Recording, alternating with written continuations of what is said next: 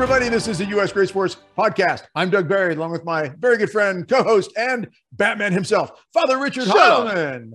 And our guest tonight is Bill Snyder. He's going to be telling us a lot of really cool stuff about some really cool things in the Catholic faith, especially the Shroud of Turin. Yeah. Before we get into that, we got to start off with a prayer, and we turn over to Father Richard for that.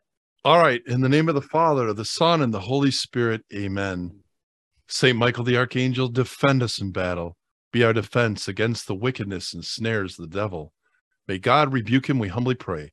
And do thou, O Prince of the heavenly hosts, by the power of God, cast into hell Satan and all the evil spirits who prowl about the world, seeking the ruin of souls. Amen. In the name of the Father, the Son, and the Holy Spirit. Amen.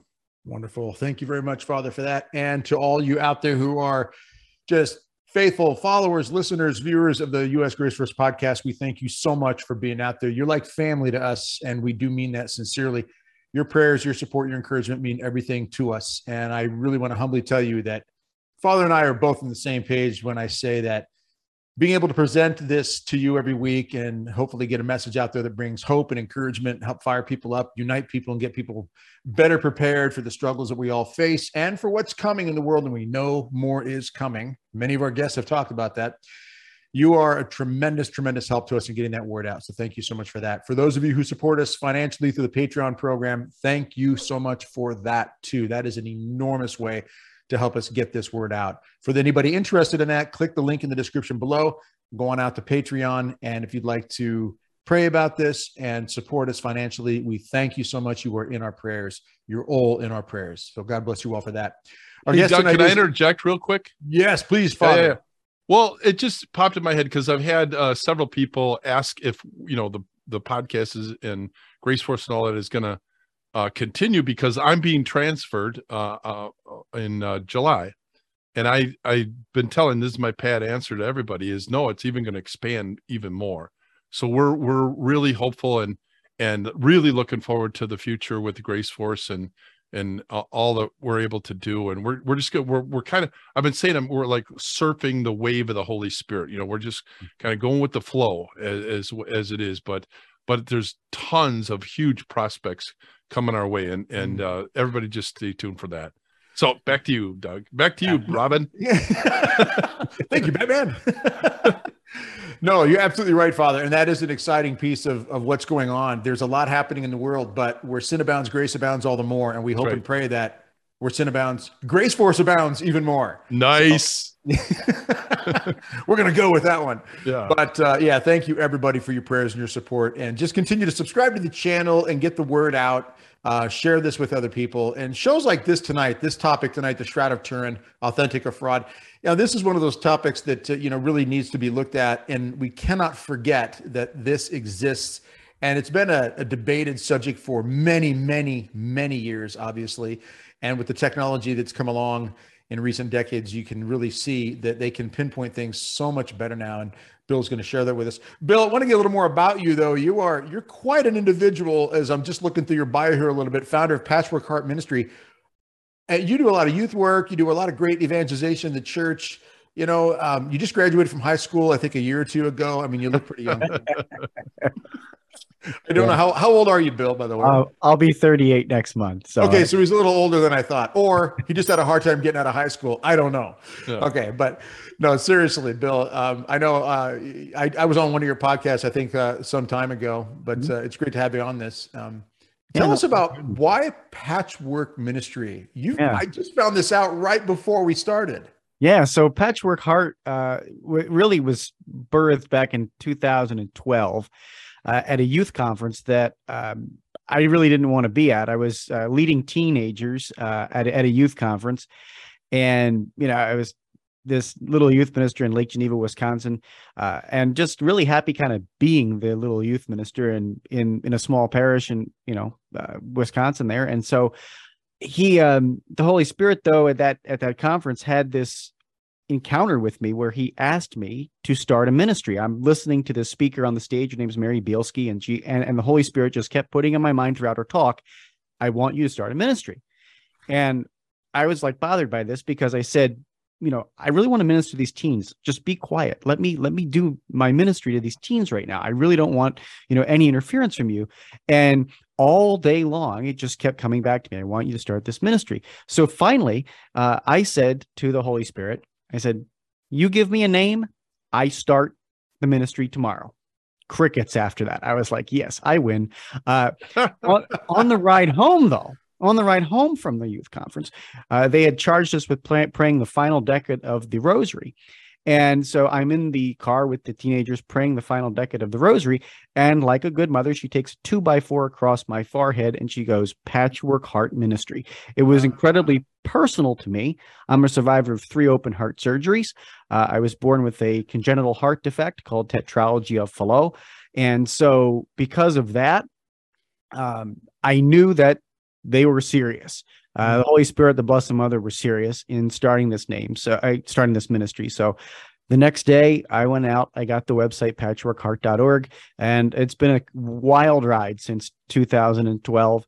But here we are, and it's got us a documentary on the Shroud of Turin. So, Lord knows where the Holy Spirit's going to lead next.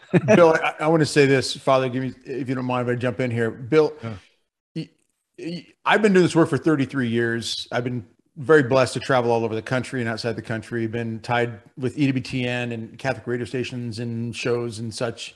And I have met so many stories of people like yourself where the Holy Spirit, Blessed Mother, have this tendency to do these things in these ways.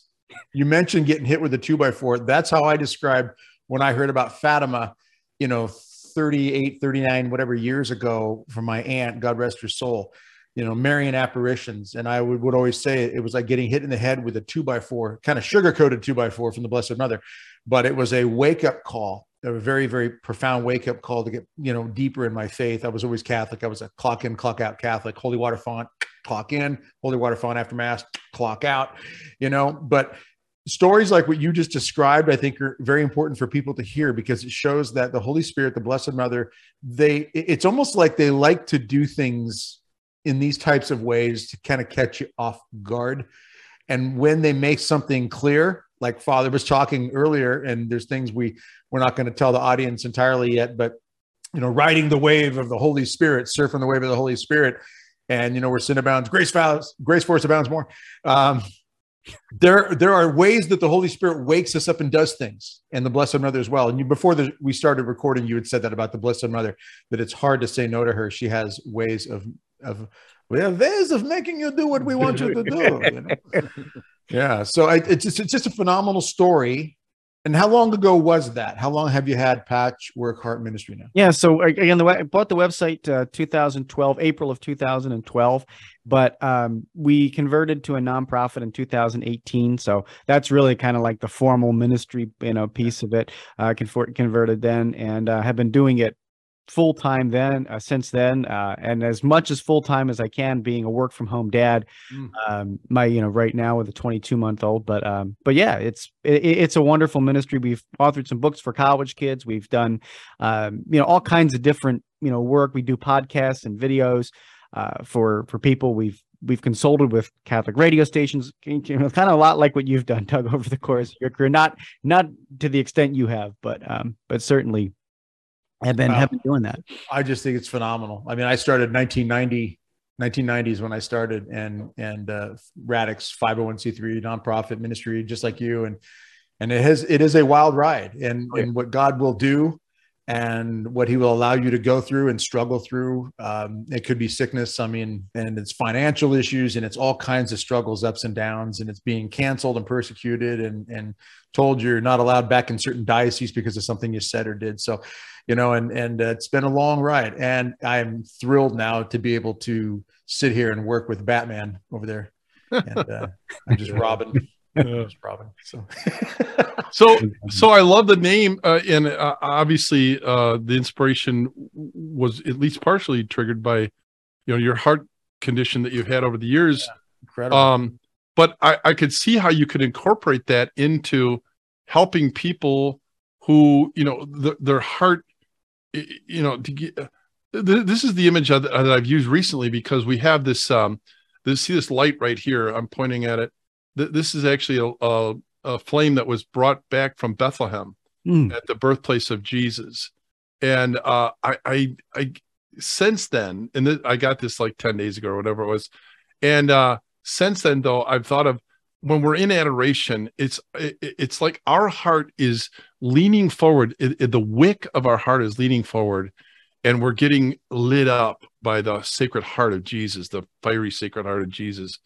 But I mean, I can imagine how you could work patchwork heart into a lot of things like that. What are some of the ones that come to mind? How you work that in? Yeah, for me, I'm really blessed, right? I can see that I'm imperfect every single day. I've got a 12-inch scar down the center of my chest. But there are so many people walking around with wounded hearts and have absolutely no idea that they're wounded and that they are in need of a divine physician. So for me, I just try to be a divine physician assistant. Literally, that's, what I try and do. And I think it even says it in my ministry on my website someplace. Just try and be divine physician assistants to show people, hey, listen, you've got a broken heart somewhere. If you give it to the guy who can heal it, he's going to do it. If you give him the whole heart, he's going to do it. And so, the other thing I love to use is the play on the parable of the sower, the seed, the sowing the seed. I like to say sowing hope into broken hearts, and I change it to SEWING instead of SOW. But putting seeds of hope out there for people. We've alluded to it tonight already, right? Like the world is just crazy, and we need hope. And so, how do we do that? Well, by stitching hope into our hearts, by allowing God's love to be stitched into our hearts so that we can have hope in something that is not of this world, right? It's not of this world, it's of the next world. And I wrote one time in a devotional, I said, hope is the only virtue that when you possess it, you no longer have it. You think about it, you don't hope for something you already have. You don't hope for the latest iPhone. Right. Once you possess what you're hoping for, you no longer need hope. So, we don't possess heaven yet, but we need to hope for it. And so how do we do that? How do we do that? And you guys are doing amazing work at U.S. Grace for us to help put hope in people that in this dark world. So it's so great to see. I'm thrilled that you're doing this. It's another story that needs to be heard and told. Because it does bring hope when you get a chance to meet people like yourself who are doing these types of things. I want to give a quick shout out to, our tech guy behind the scenes here, Kent. He, people don't realize sometimes this isn't just me and Father clicking record, Kent's back there running this, and he's been an incredible, force to help us with this. He's for 3.5 years, he has stuck through with everything we've done. And so people don't realize, I think, that he's back there behind the scenes taking care of it. He's a family man. He's got a wife and kids. And, guys like you, guys like Kent, we Father and I, it means so much to us that this is going on, that you're part of this, Kent's part of this, and so many great stories like this. Now, this Shroud of Turin piece we want to get into, though, this is critical. This is important. You've got a film out on this, and we like the title "Authentic or Fraud" because it is one hotly debated issue and topic for many years. Can you give us a little background about the Shroud and about the film that you've got going here now? Yeah.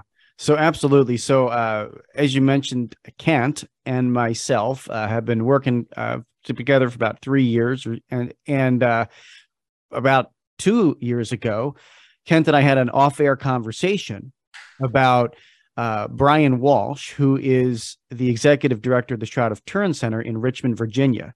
And Brian was working with Kent doing some recordings of his work, just kind of going on Zoom and recording and cataloging his work. He's the executive director of the Shroud of Turin Center there and has been studying the Shroud for several decades, right?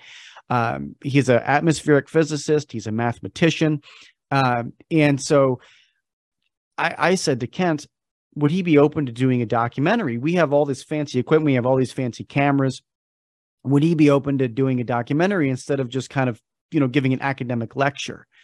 And so Kent goes, well, let me go back and I'll ask him. And so it happened that we set up a Zoom call and Brian was like, yeah, I'm open to it. And so again, like one of those freak accidents of the Holy Spirit, here we are talking about doing a documentary. And so that's how the film really came to be. We picked up another amazing Shroud expert by the name of Richard Bernacchi, and Richard is a gentleman who travels the country talking about the Shroud and other Eucharistic miracles and things like that. He's been studying the Shroud for decades as well. And so the two of them kind of anchor the documentary, and then we add a wonderful exhibit which travels the United States, called the Man of the Shroud. It's based in Libertyville, Illinois, and so we add that in as well, and some testimonials from the average Joe walking through this exhibit to it. So it's kind of these three different perspectives, two experts, and then a bunch of testimonials from average Joes who walk up and see a replica shroud and all this scientific evidence and go, yeah, this is pretty compelling. And so, while I'm not a Shroud of Turin expert, and I be 100% transparent with your audience, I am not a Shroud of Turin expert, but I've spent a lot of time talking with them, putting together this documentary. And so because of that, I have had the opportunity to learn a lot myself and grow in faith and grow closer to Christ through the Shroud. So I'm excited to talk about it tonight. Bill, if anybody's watching right now or listening, help us to understand, just where this all started. What is the Shroud of Turin? Maybe start there. Maybe somebody's hearing it for the first time, but I've always been very fascinated with it. I haven't done a deep dive with it, but what are the basics they need to know? I mean, when did it first appear, and why do they claim it's what you're about to tell us it is? And can you give us just a little basic knowledge of it? Sure, absolutely. So it is the supposed burial cloth of Jesus.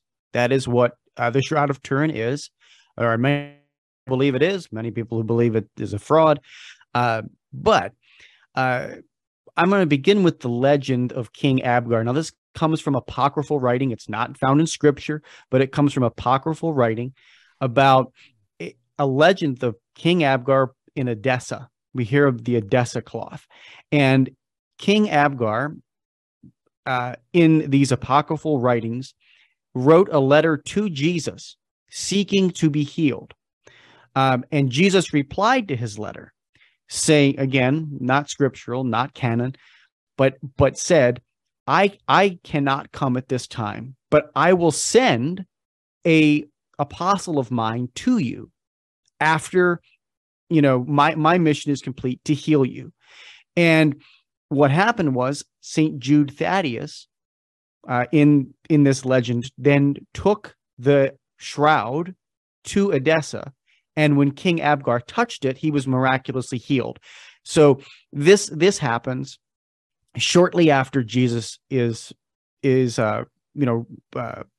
resurrection, his ascension, all of that. That a couple hundred years after, right? So this shroud makes its way there, and it gets into Edessa. Now, King Abgar dies, and King Abgar, was faithful Christian. However, his successor was not. He was more pagan. So the bishop in Edessa, this right around the year, now we're talking about like 400 A.D. This king this bishop buries the shroud in a wall, and this is around 400. So now the shroud is sitting in this wall for about 400 years, 500 years. It comes to the year 944 A.D. And now the city of Edessa is getting attacked by Muslims, and there's another bishop. His name Bishop Eulalius. He wakes up in the middle of the night with this vision of a beautiful woman, and he's going, okay, my city's under attack. This beautiful woman appears and says, if you parade the shroud around the city, it will repel the Persians, it will repel the Muslims. Jeez. And the bishop goes, well, I have no idea what you're talking about. I don't know. It's been 500 years since you said this cloth is buried in a wall. She tells him where it is in the wall. He pulls it out of the wall, parades it around the city, and Persians are repelled. Right.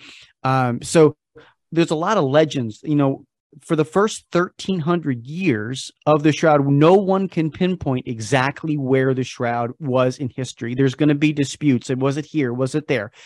And, honestly, it really doesn't matter where these legends take it. I know that it's interesting and it makes for a great documentary, but it doesn't really matter, because if we discovered it, as Richard says in the documentary, if we discovered it 50 years ago and performed all the scientific tests on it, it would still have those miraculous scientific properties.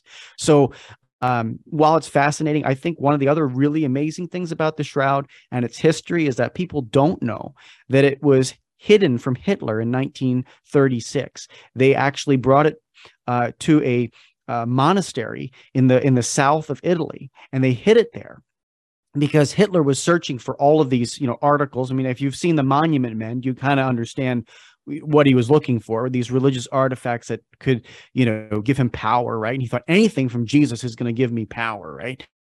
So he was looking for it, and the Nazis actually came into the monastery where it was. They were looking around for it. One story is that it was used as the altar cloth underneath the altar. Another one says it was buried in a pillar. Either way, they didn't find it. They walked out without it. And, it's just fascinating, right? So if it was hidden, if it was protected, if maybe there was an appearance from the Blessed Virgin Mary, telling somebody it's in a wall, like there's so many different beautiful things about the history of the Shroud, that even if it's incomplete right now, we don't know exactly where, and there's conflicting accounts of it. Think about this. It was protected through wars and fires and all of these things. It has survived that. That right there, to me, puts a check mark on its authenticity, not on its, being a fraud. Yeah, there's plenty of evidence that there's a lot of miraculous protection of it at the very least. And I was going to ask you about the key thing that you said there, make this point that even though we don't know all the details of it and leave it to man, yes, we like to dig into and scientifically understand this and that. We like to follow the science, right? Even though we like to think we can do that, God is great at confounding the wisdom of man's wisdom, not God's wisdom. And so is there then a deeper reason in your opinion and the opinion of the experts that God would keep it shrouded, no pun intended, from, the truth shrouded in, shrouding this truth of where it actually was here, and then, so that it leaves the element of faith and devotion as part of this entire picture.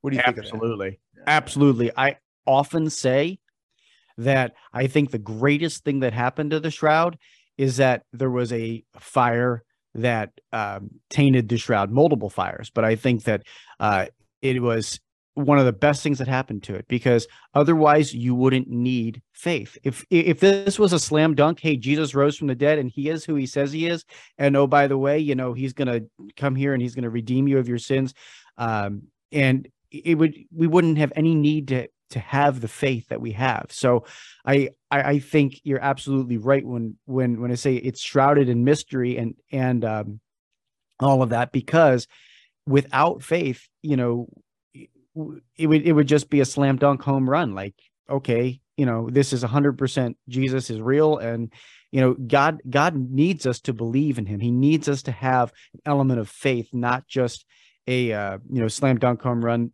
because it goes back to free will too, right? Like we can believe in him and not. He always wants us to have that free will to choose between good and evil, and so we have to keep that in mind. Yeah.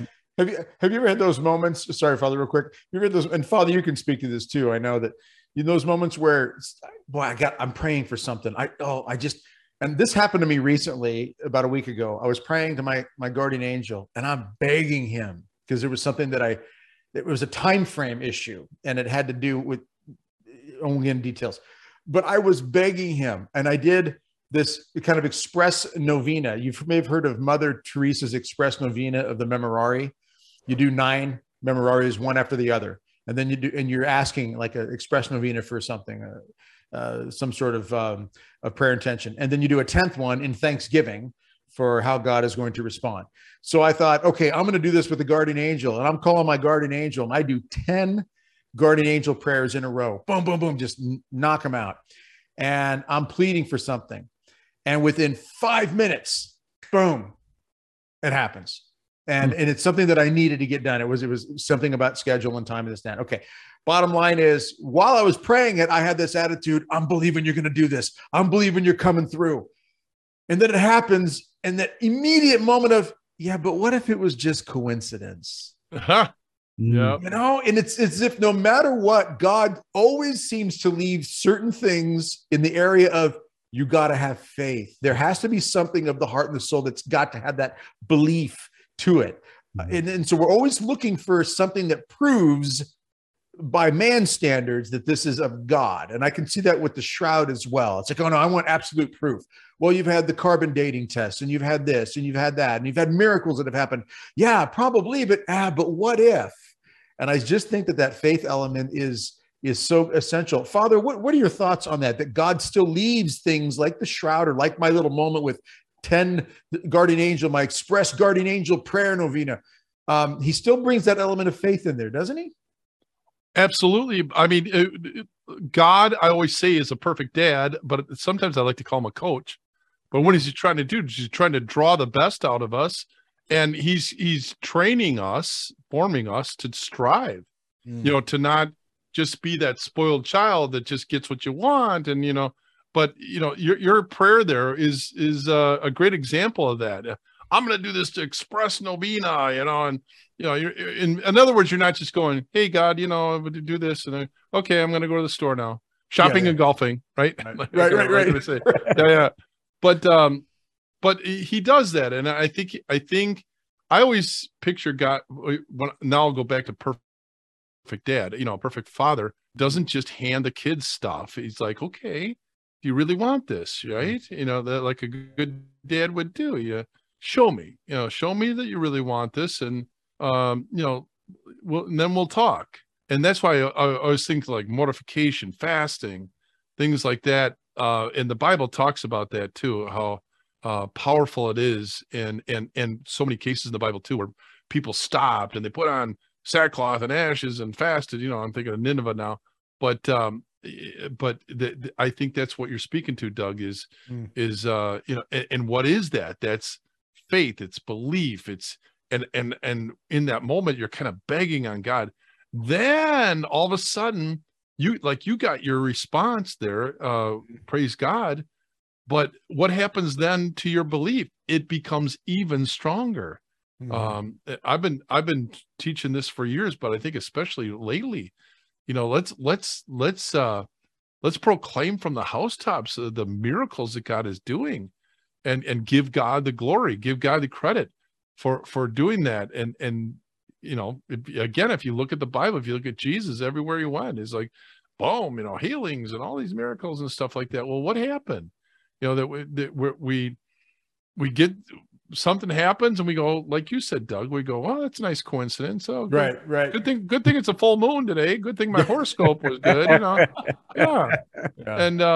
And people are losing that strong belief in God and his miracle power. I don't know if that answered it, but no, that's what I see. And you're right. It was one of those moments. I begged, I prayed, and I actually said, please, I need to know that you hear these prayers. I want to have a reason I want to have that deep faith, you know, and I, you know, as opposed to kind of what you described it as, Father, like we're throwing mud at the wall, hoping it sticks. Yeah. You know, I'm going to say these prayers and then I'm going golfing and shopping and we'll just see what happens. And if it happens, maybe not. I don't want that. I want, you know, I think about this, and maybe Bill, you can talk to this too, because I think the Shroud of Turin kind of fits into this kind of whole mindset and idea.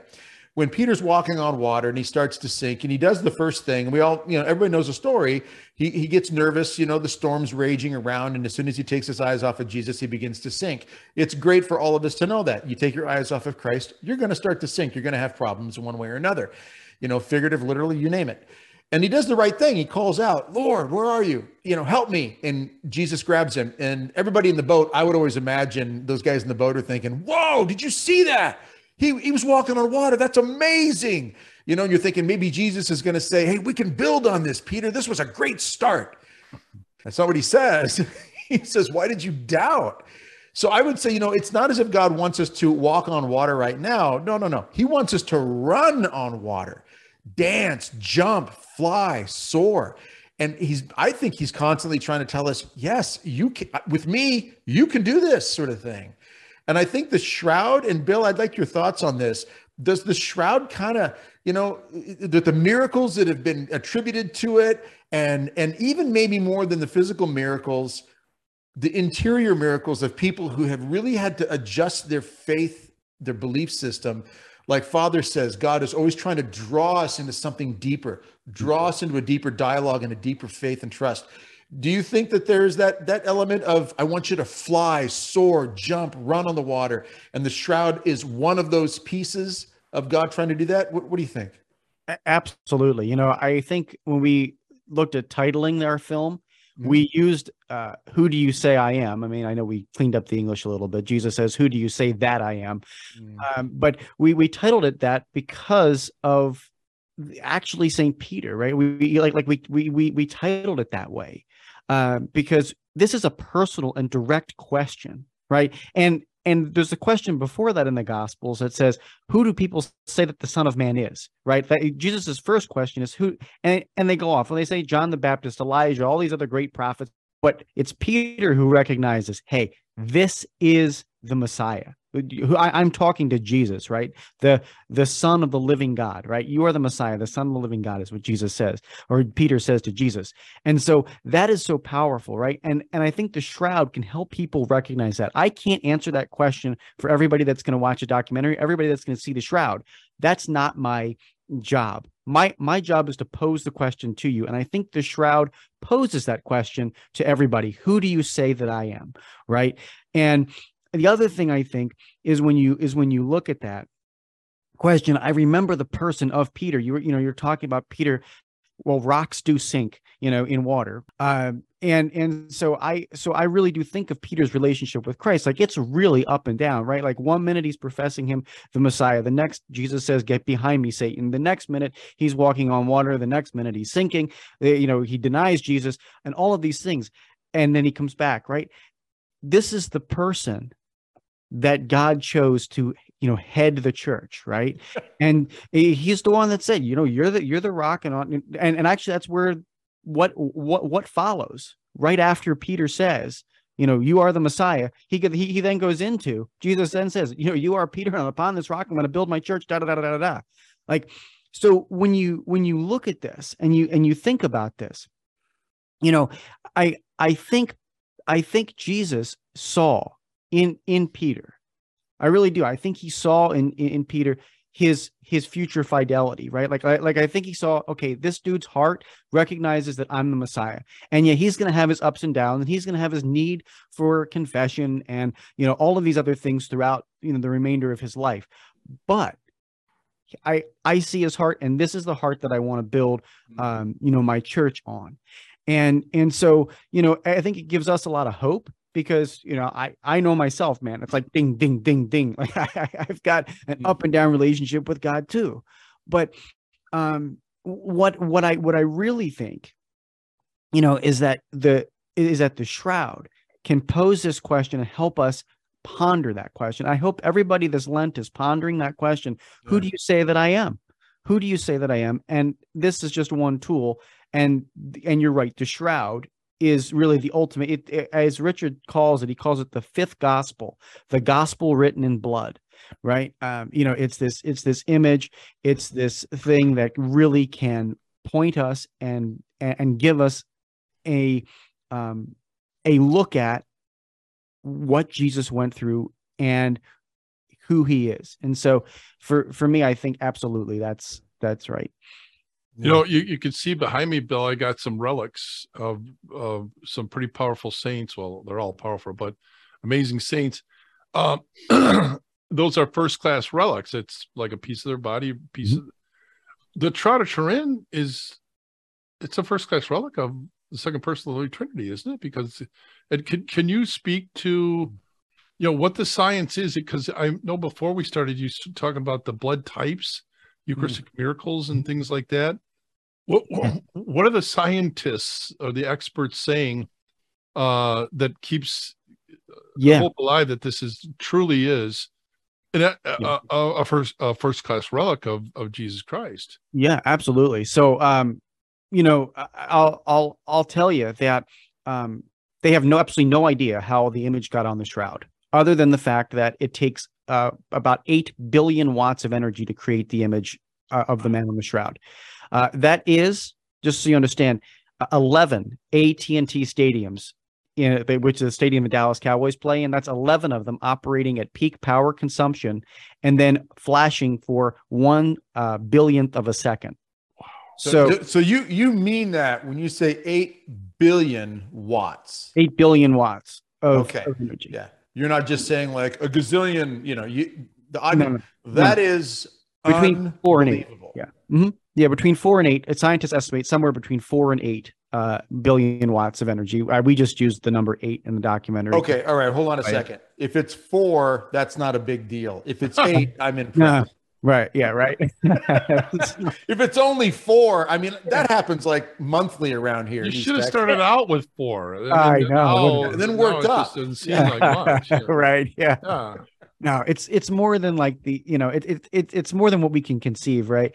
And so, yeah, and then you look at what happens when the blood behaves differently than the image on the shroud. So the blood is soaked into the shroud. The image is on top of the shroud, like it's the very outer coating of the fibers.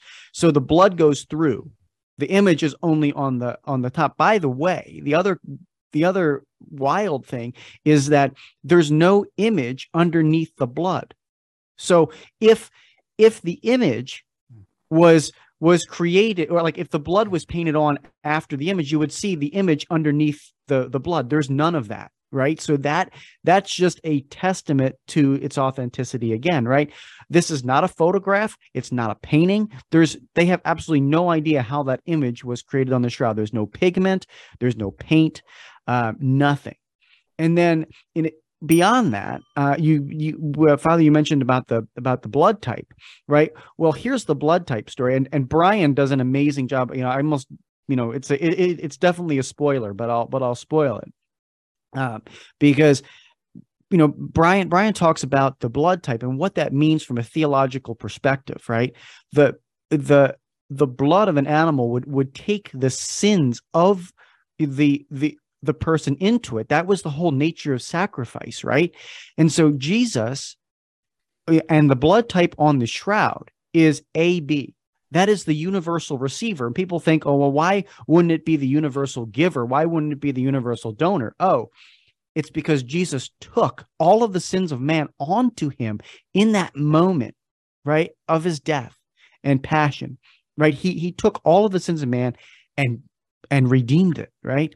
So you think about that and just the theological significance of that alone, just the blood type. And then, oh, by the way, when they study the Eucharistic miracle, the big one of Lanciano, Italy, and there's lots of Eucharistic miracles throughout history, the blood type matches what's on the Shroud of Turin. So here you are, you've got a heart muscle from the year 700 AD sitting in a monstrance in Lanciano, Italy, and the blood type is exactly the same as what they find on the Shroud of Turin. It's mind blowing. Like, what has happened with the scientific advancements beyond just this whole carbon dating fiasco that happened in 1988 when the New York Times printed on it, the shroud is a fake. Science has advanced beyond that, right? To the point where we can now, study this and see this image, and we can understand it on a deeper level. So while we may never be able to have that slam dunk home run, there's more and more evidence that this really is the authentic burial cloth of Jesus. So, Bill, can you go more into the detail about the carbon dating, about the scientific parts, about, because this is the thing, like with Lanciano, Italy, you mentioned that, which is just phenomenal. If people don't know about Lanciano, Italy, you got to look that one up. Mm-hmm. The fact that you have these, 5 droplets of blood that when they're weighed all together and individually, and then weigh 2, weigh 3, weigh 4, and they all weigh the same every time. One way is the same as all 5, and all this beautiful little miracles like this is scientifically boggle the mind. Okay. There's no way around it. But the science, as the science gets better and the technology gets better, we can go back and study these things more thoroughly. Like, back when Lanciano happened, they couldn't study the actual tissue to see that it was from the myocardium wall of the heart so perfectly cut.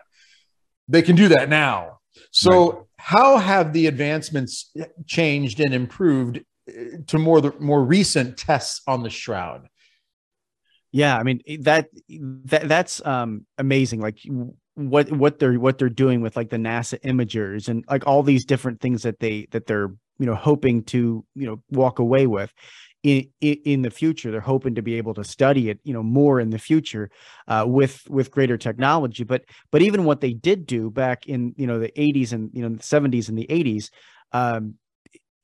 was incredible, right? Like it was not from the year 700 AD. Like they were able to really study this. And so what I think people need to understand about the carbon dating is really in our film. And Brian Walsh and another Shroud researcher by the name of Larry Schwalbe came out with an academic paper in 2020, in kind of in the middle of the pandemic. And they came out with this academic paper in the Journal of, I think, Archaeological Sciences.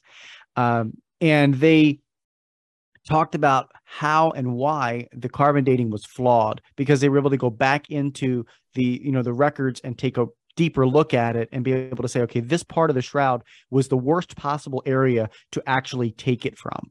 And so here's what we see, on the chemical analysis of these things. And so, they were able to do this. They did it as recently as 2020, right? I'm not aware of any other documentary that has that, evidence in there or that scientific research in it. And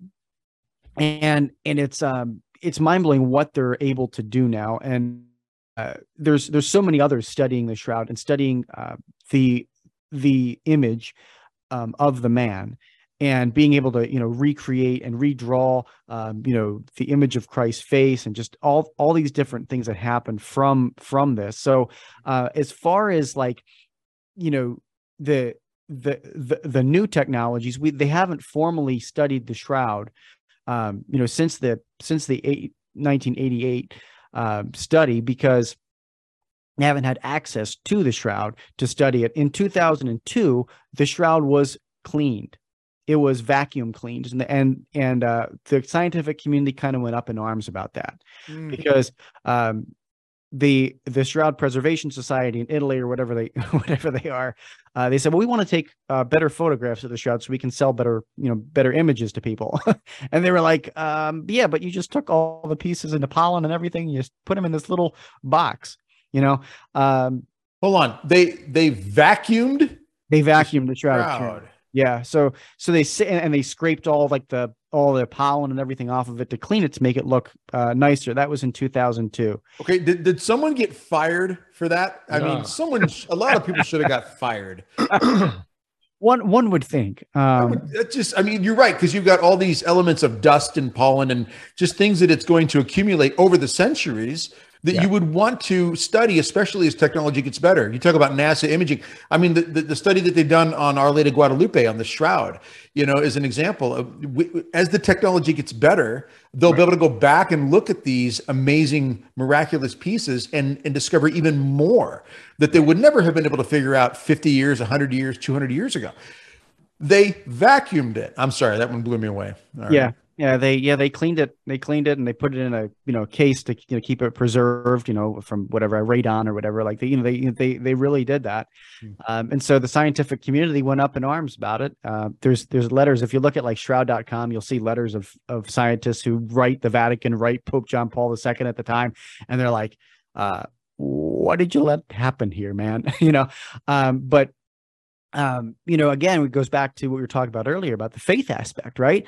Like, this is another a check mark for, hey, God permitted this because we need to have an element of faith in it, in our lives. And so, we just have to continue looking at it that way. In this documentary, again, we asked the question, who do you say I am?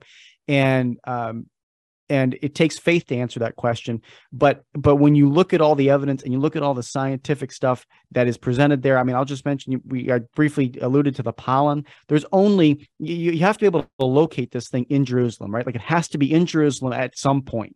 If it's a fake, and it's a medieval forgery, there's no possible way that it would have pollen within two pieces of pollen, two different distinct pollens that locate it within a 40-mile radius of Jerusalem. They're not found on earth any other place than within a 40-mile radius of Jerusalem.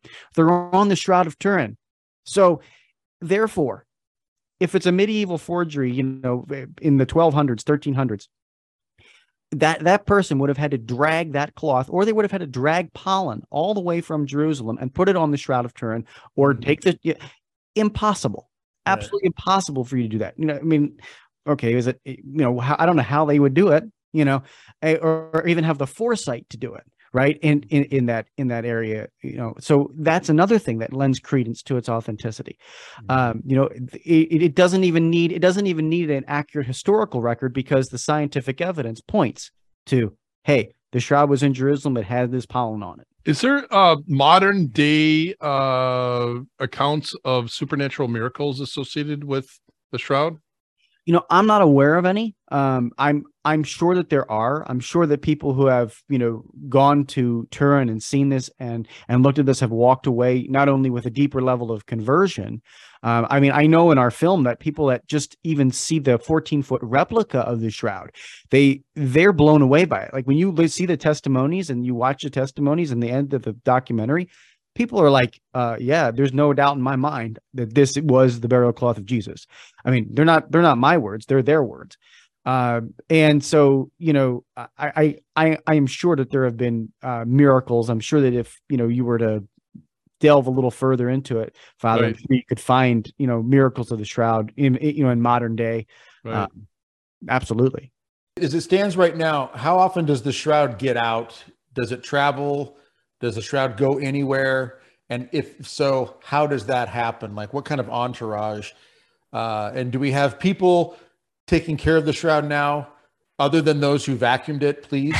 That's a good question. I do know about every 20 years or so, the shroud comes out for public display. The next planned showing is in 2025, and it's very brief. It's a very brief period of time, about every 20 years or so it comes out. So the next planned showing will be in 2025. It is up to the Pope whether it goes out on display or not. So I know Pope Francis has seen it. Actually, I think it's every 10 years. I know Pope Francis has seen it, and he had seen it shortly after he was elected Pope. So yeah, but the next time is 2025 that it's supposed to be shown to the world, and people can go to Turin. But honestly, with all the technology that we have, and all these replicas, like, I would just encourage people to take a look at the bringing the entire exhibit of the Man of the Shroud to their parish, because not only do you get to see a replica shroud, but you get to see all the science and all the stuff that has been studied over the last 4 or 5 decades on this, in this massive exhibit. Mm-hmm. And it's beautiful. So, when you look with the naked eye, on the Shroud of Turin, from a few 100 feet away, if you're in Turin, or if you look at a replica shroud, 5 feet away, I think you have this, like I know I've seen the replica. I got a chance to film the replica. You're blown away by it. You're blown away by it. So I would encourage people to delve more into learning about it through whatever means they can, documentaries, or bringing the free Man of the Shroud exhibit to their parish and putting it on display. It's available at any parish for free. Yeah. Bill, do you know why it's tucked away? why it's only every so many years that they let people view it? Why not let them view it more often or all the time? Yeah, it's the sunlight. They want to keep the shroud as preserved as possible from sunlight, and so they encased it in a radon thing, which is supposed to help with that. Again, that destroys a lot of the ability to study it and carbon date it in the future and all those kind of things. Okay. But the but yes, but basically, so preservation is but I would think preservation is the reason why they don't want it out. And they have these exhibits, they have all the science. Like I know if you travel to Turin, they have something very comparable to like the Traveling Man of the Shroud here. I think it's a little bit more in depth.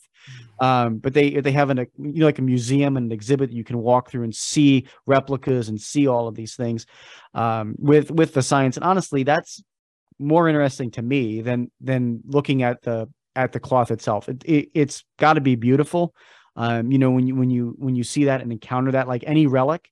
But when you understand the science and you understand what this thing has been through, I think that is more of a testament than actually getting to look at the shroud for 10 seconds. I mean, you really, it's like looking at the Mona Lisa, right? Like I've been over there to see the Mona Lisa. Like you got all these people around it, they're snapping all these photos and all this stuff.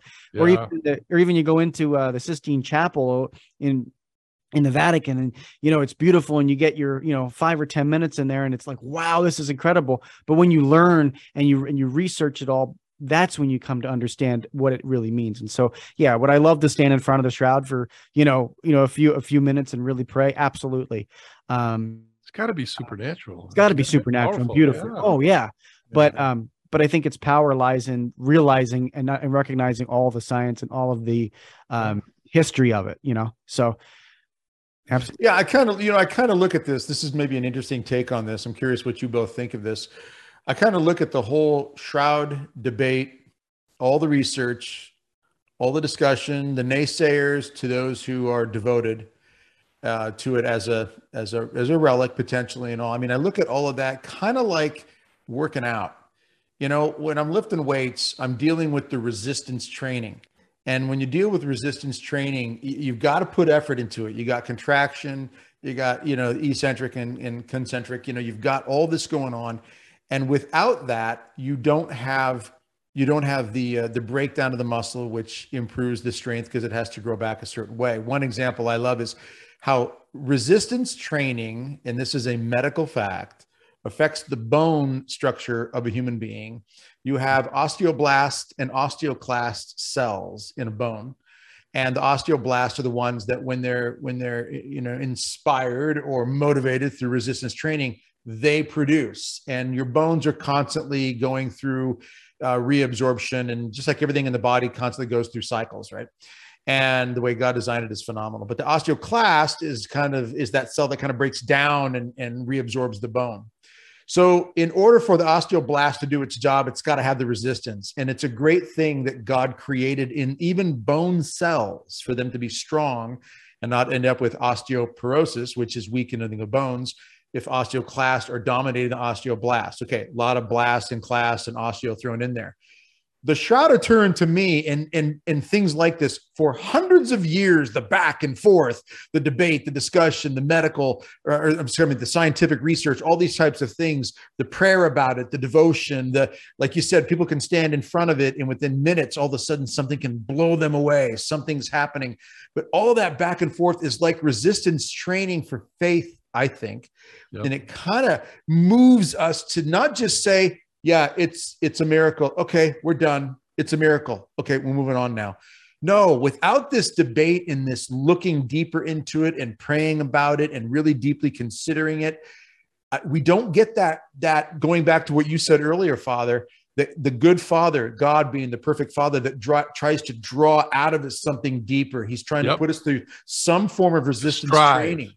Yeah, to press into the weights. Yep. Yeah, you got to get in there. I want to see you all working out. Let's go. Let's go. Yep. Let's get in there. Let's develop that faith and that strength. And let's look at these situations. Now I'm going to give you this. burial cloth of Jesus. Okay, let's see what you all do with this for the next 2,000 years. Yeah. And now we're going back and forth, and it causes us to even do a program like this. And as people are listening and watching, some are going, wow, I never maybe thought of this or that, something Bill said or Father said or Doug said. Therefore, it might deepen their moment to go into this with a little different perspective. And hopefully, please God, it deepens the faith. I mean, what do you think of that, gentlemen? Well, absolutely.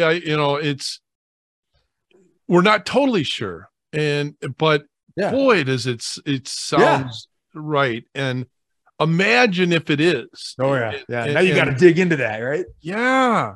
And I don't know when they're going to show it again, but I'm going to get a ticket and go wherever it is. But no, it's just fascinating. And again, to realize, I got these relics right here. That's a first-class relic, of our Lord and Savior, Jesus Christ. So it's incredibly special, and what a wonderful gift that he's given us. And it's no doubt that we've seen miracles with it. What would the first story that you told about the legend, or whether it's historical fact, about the king was that asked for healing? The Odessa cloth, is it? Yep. Odessa cloth. Yeah. I mean, it's fascinating. Again, whether it's true or not, we have no idea. Right. But again, that's an element of faith, and it's pressing in. And so there's just so many things about it. And I could have gotten something, again, I'm not an expert in the Shroud. I could have gotten something totally off base about it. And there's experts out there that you can research and get to know. Go to shroud.com. There's incredible, researchers that do this stuff. We did spend a lot of time making sure that this was as accurate in film as it could possibly be.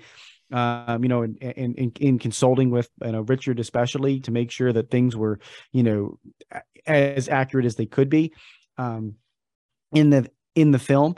But again, debate is so important, right? It's the back and forth that's so important, and because it allows us, we've lost it in society, right? We talked about cancel culture and all these things that happen, right? Like they just want to shut down one. But debate is important. Hearing the opposite opinion is really important. And there was something on tape that wasn't actually said in the documentary, but Richard said, he said, it really doesn't bother me if somebody comes out and says, oh, this fact is different, or, your interpretation of this on the Shroud is different. It really doesn't bother me, because in the end, it really doesn't matter. It is looking through the eyes of faith at this that strengthens us. And that's what we do in the film. Who Do You Say I Am? We look at it through the eyes of faith. It is blatantly Catholic. I mean, Kent, myself, are, passionate Catholics. Richard and Brian are both Catholics. You're never going to hear it on the History Channel, but both Brian and Richard answered the question, who do you say I am, in the film. Like, you're never going to see that on a History Channel documentary about the Shroud of Turin, ever. Well, this is fascinating, and we're so grateful, Bill, for you coming on. And I hope everybody's going to watch this film, because, who knows? Maybe the Shroud of Turin is going to be some kind of supernatural strength that we all receive in these challenging times that we're living in right now. I don't know. I'm feeling that way. But yeah, everybody, please check that out. And we'll have a link in the description, Father, below. For everybody to go check out any information on this. They can go further with this. Yeah. And thanks so much for doing that. And thanks for Patchwork Heart Ministries and everything that you're doing, Bill. Yeah. It's awesome. Yeah. Thank you guys so much. Real quickly, just my website, patchworkheart.org. That's where all the info can be found. And of course, as I said, it's in the description below, but that's it. This was fascinating. Thank you. Let's end with a prayer. In the name of the Father, the Son, and the Holy Spirit. Amen. Come, Holy Spirit, fill the hearts of your faithful and enkindle in them the fire of your love. May Almighty God bless you, the Father, the Son, and the Holy Spirit. Amen. Amen. Great. All right, Bill. Thank you so much for being with us. Oh, thank you guys. This was a pleasure.